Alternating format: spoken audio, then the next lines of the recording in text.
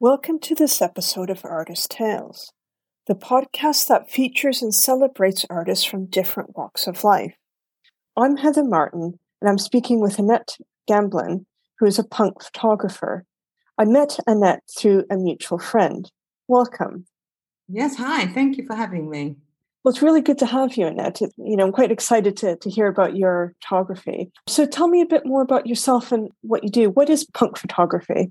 Well, I'm actually an interfaith minister and also kind of spiritual counselor, an integrative counselor. So that's really my foundation in life. And I'm also a Quaker. I'm a member of a Quaker community. So really that's the basis for everything in my life, including the art. And as I see art as an expression, that kind of makes sense. Punk photography, if we're already straight into that, is because I've got no skills. So it's really purely spirit.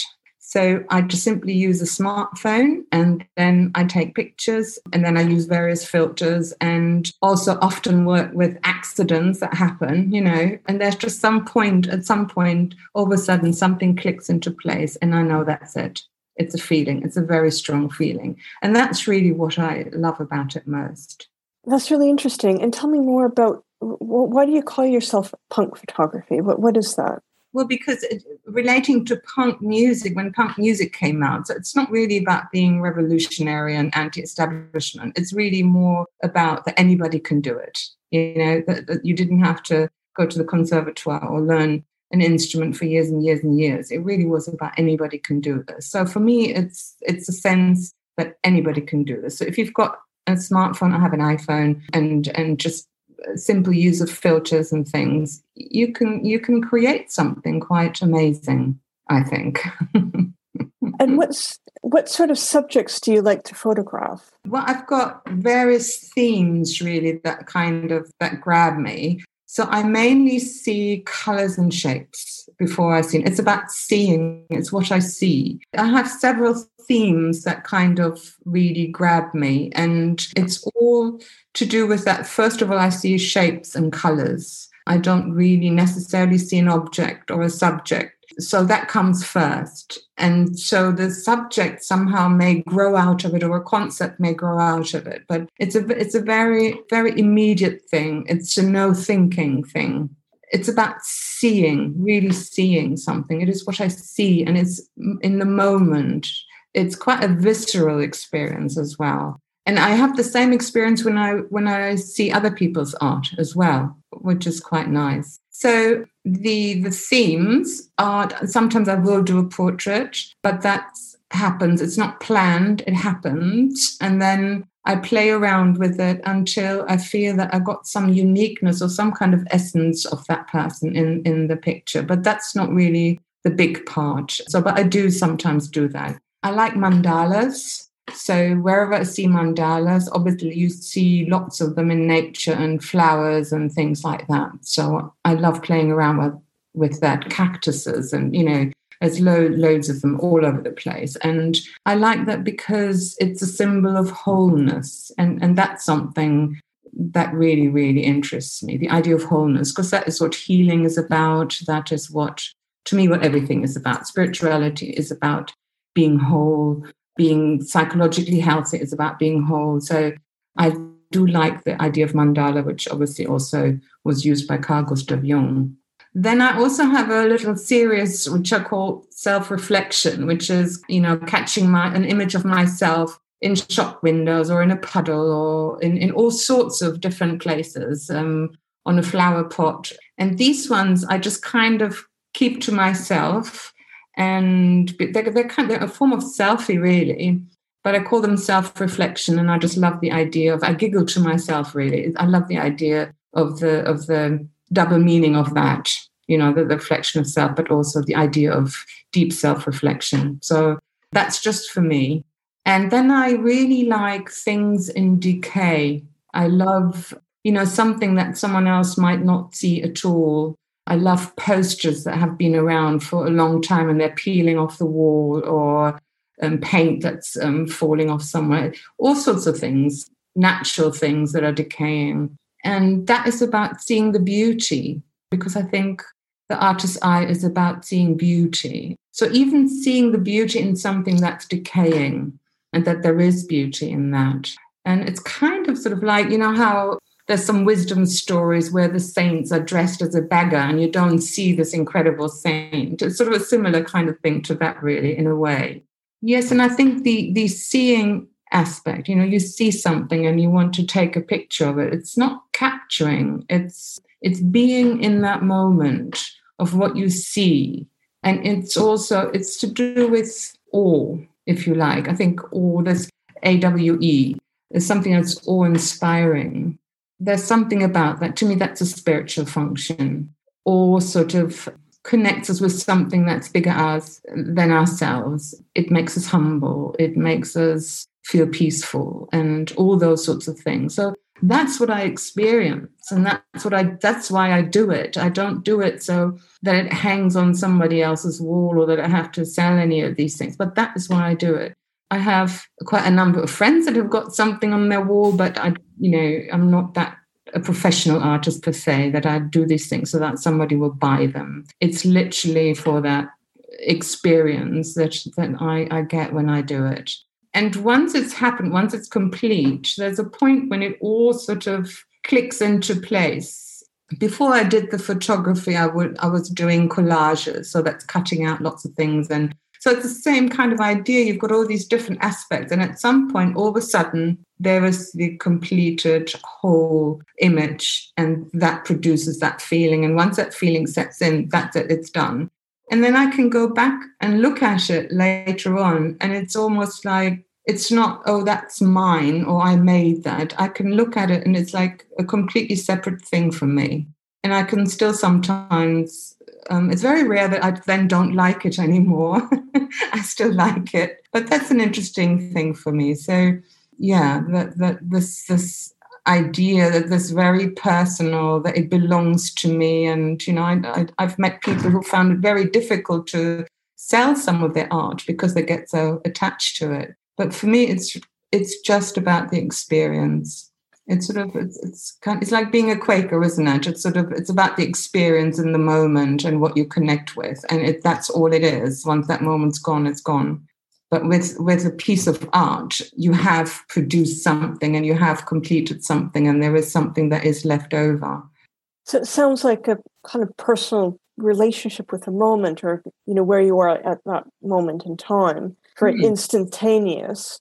And it sounds like you do your art is more of a personal thing rather than, you know, oh, I have to sell it. It's just something you do.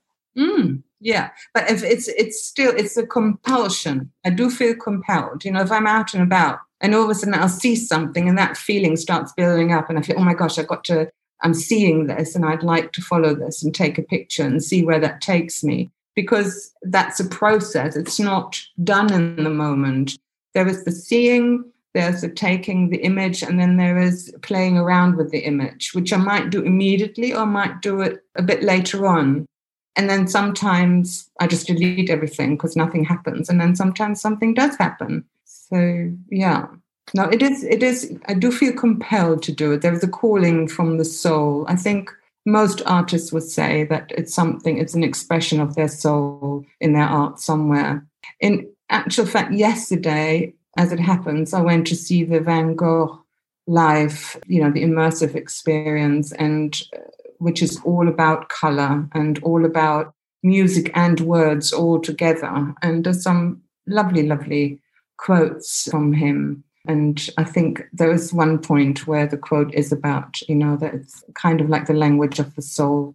Yeah, I really like that. And how did you find that in terms of interacting? So obviously you have that very personal compulsion, as to use your words, that sort of personal compulsion to do art or to do, you know, it's currently the photography. But what's your relationship with other people's art? So if you went to the Van Gogh, you know, what's your relationship with that art, and how, you know, would that influence kind of what you're doing? Oh, I love going to see other people's art. I get the same feeling often looking at someone else's piece, and obviously not everything touches me and moves me, but the things that do give me exactly that same feeling. And the feeling that I'm left with after that is I want to go out and do some more. it's sort of like, it's sort of really inspiring and really sort of infectious again, to sort of go out and do some more. Now, I started going to exhibitions as a teenager, on my own. Nobody said, now you must go and do this. And I remember the very first exhibition I ever saw was Edvard Munch in Munich. And just the feeling and the emotions that it creates, really just feeling moved, and then you learn about the artist as well and that sort of stuff. And then, that's a whole other dimension. I don't think you need to know about an artist and their lives in order to appreciate anything, because I think what you as an artist create and the feeling is not the same thing that someone else sees. It's two completely different things. So to ever expect that someone will necessarily understand or see you in their art, I think is a mistake to expect that. I think you will only ever see yourself, really, in anything that you look at, Obviously, you can learn about it, and there's a whole, art history and all those. But those are the things that interest me a bit less. It's more about the experience. I do find that as well. And I do exhibit. I'm probably a bit like you in that I do my art for very personal reasons, and I don't tend to sell it. So I also do photography, and there's one photography group I'm a member of.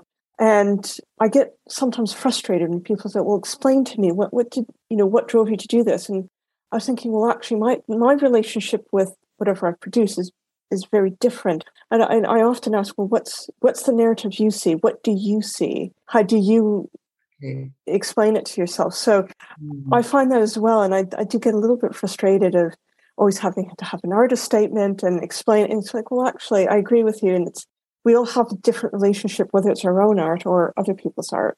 Yeah, exactly. And I've seen your photos on the ones that you've got on Facebook. And I also see that kind of your way of seeing something that someone else might completely miss, and sort of seeing something beautiful in something ordinary. And that is something I absolutely love, because to me, again, that is what the spiritual life is about as well, is really the beauty in the ordinary, or, the adventure in the ordinary, and I think you've got that as well this is what I'm seeing. And that's how you see it, and that's how you relate to it. And I'm glad that you can see it without saying, Heather, what did you mean by that? It's like, well, yeah, because we all have different relationships. And sometimes it is nice to know a little bit about the artist. But, at the end of the day, it is about the art. And sometimes when things are thousands of years old, we have very limited, if any, information about the artist. We may have some inkling about the culture, which can be quite interesting. But, it's kind of reinterpreting things for ourselves. Exactly. That's the word. And I think, when it can be really fascinating. Obviously, it's like storytelling, or sometimes it even can turn into gossip when, an artist has been particularly scandalous or something. But it's more of a storytelling. And then you begin to psychologically or otherwise interpret the paintings in the view of what you've now have learned about the artist. So your own immediate relationship begins to disappear. And especially with very, very famous artists where there's so much written about them, it's almost, to view their paintings is almost impossible without the whole library that's behind sort of their art, if you see what I mean. I do, yeah. I'd like to go back to something you said earlier about you did collages. So how did you get into collage? Well, that's a really good question because I've never really thought about it. But I think it is because of that desire to create and not having the tools otherwise, not being able to paint or draw, to any sort of satisfaction, that I draw something and then it feels like that is what I was feeling and now there it is on a piece of paper. That just would never happen. Whereas with a collage, I could do that. I could, just cut different pieces, bits and pieces, and eventually all of a sudden something happens on the piece of paper when they're all collated. That gives me that feeling and that experience of this is now a piece of art. Because for me, I've never done collage, or I may have done at school, but I've never really gotten into it. It's almost like these snippets of life. And as I'm hearing you talk, it kind of feels like it's taking snippets of life and kind of I don't know, reimagining them, or kind of, it's a bit like storytelling and how we explain things to each other. We all have snippets of life and try to make sense of it. Yeah, yeah. And it's about wholeness, because the different pieces are fragments, and then you put them all together and they become one image, they become whole. So I quite like that these fragments can, become meaningful. And also each fragment obviously in themselves had something that attracted me. So each fragment in itself is something whole, but then it forms a relationship with all the other fragments to become a new whole, and an even more beautiful whole. And how did you move from collages to photography? I love photography. I just simply love photography. It's a form of art that I really, really like. And I love looking at photographs. I mean, yesterday, coming away from the exhibition, I just popped into the Geographic Society because they had a photography exhibition, and a small one about planet Earth. And, just walked around that and went, oh, God, look at that, that sort of thing. I love photography. It's just amazing. Yeah. So, and then having a smartphone, and nowadays we all snap away, it was really a very natural kind of progression. I wasn't looking for a tool. It just sort of happened, really. I was going to say that because I've been doing photography for many years, and when I first got into it, it was probably just the cusp of the digital age, that kind of overlap between analog and digital. And it's taken, many years to kind of have that shift. But, going from film to digital, and digital, it's opened up so many things for people and made it much more accessible, whereas with film, you had a camera and and you had to get it developed. Whereas often people have smartphones or a little kind of portable, much smaller digital camera. So it's kind of opened it up to a lot more people. Yes, exactly. And that's why I call it punk photography.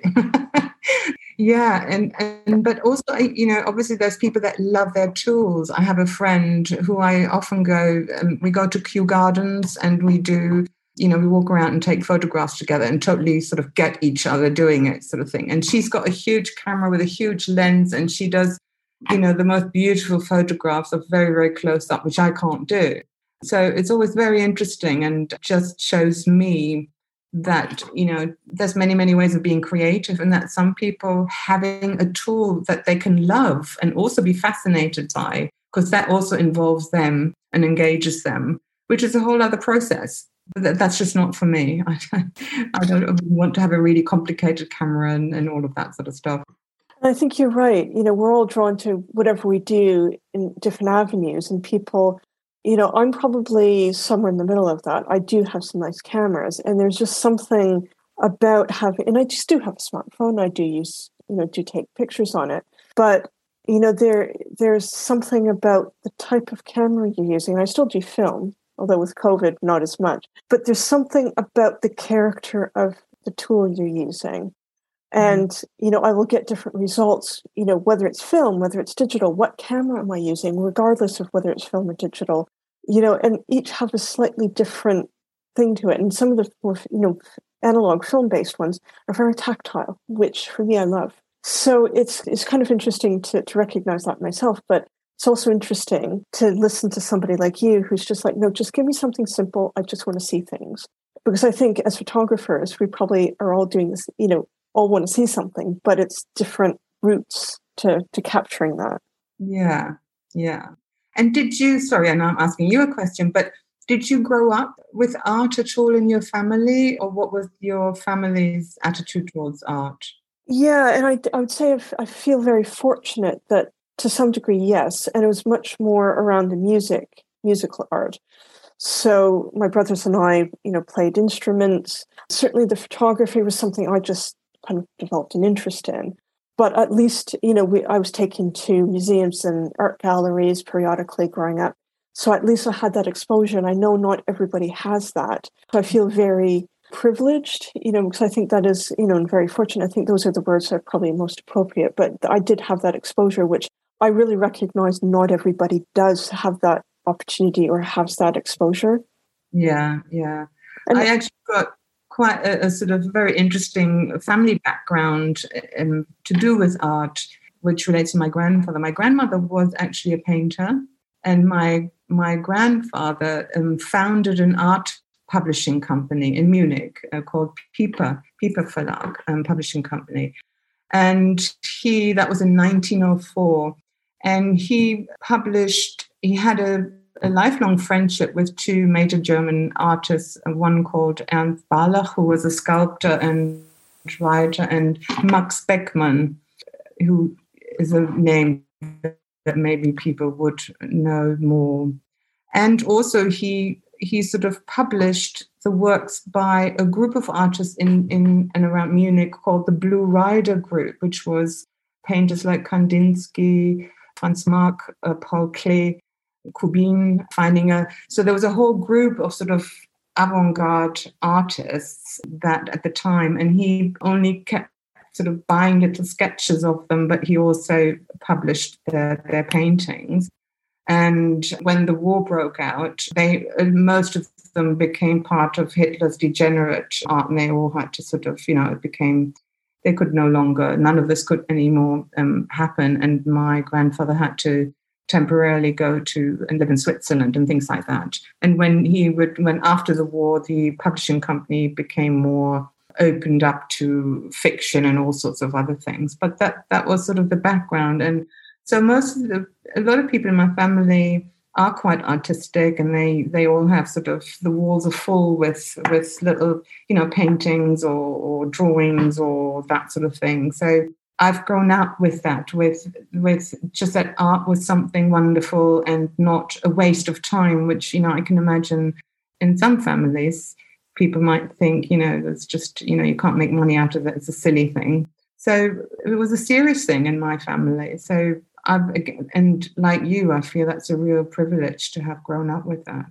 Yeah, and to have the exposure, indeed. Yeah, and how much, it sounds like that has influenced you, at least to have that exposure and to have that history in the family that's really influenced you. And is it more that kind of awareness of family, or do you find that, it influences what you do, whether it's the collage or the photography or whatever artwork you decide to do? I don't think any of that at all. I think it's just having had permission in the first place, and that art was something, special and good in life. But I think out of that really is the love of art, just the love that's come through. And I feel it's something, like come from the ancestors and it's come through me. And my daughter is also quite artistic, and she plays music and all of that. So just that sense that it's something that flows through.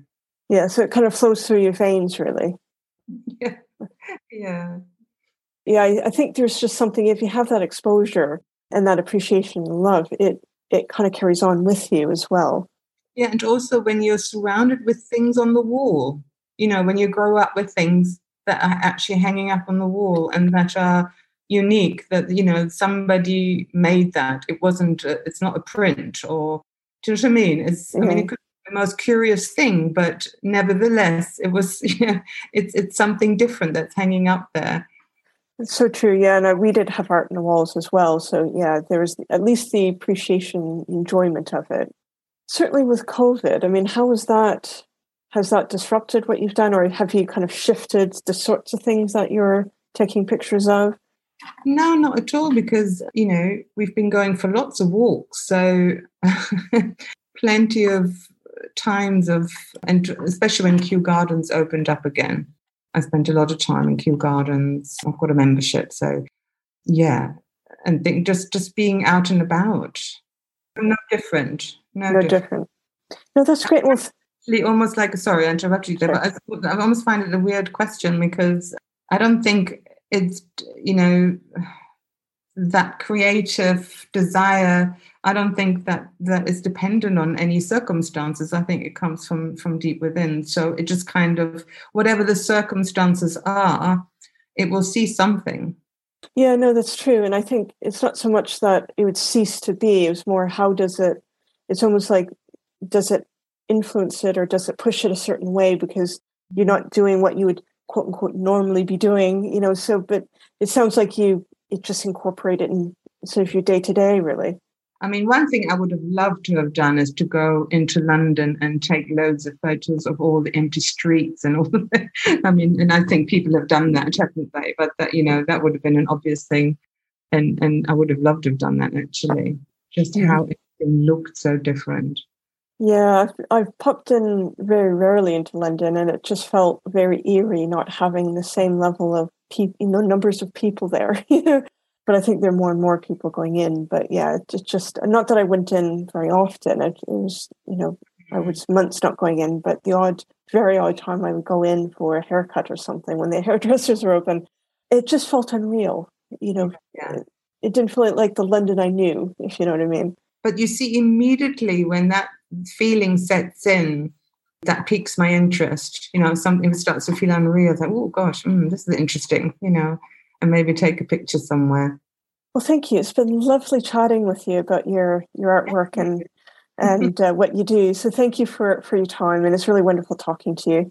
Yeah, and thank you. I've totally enjoyed it, and thank you for asking me for the invitation. Thank you.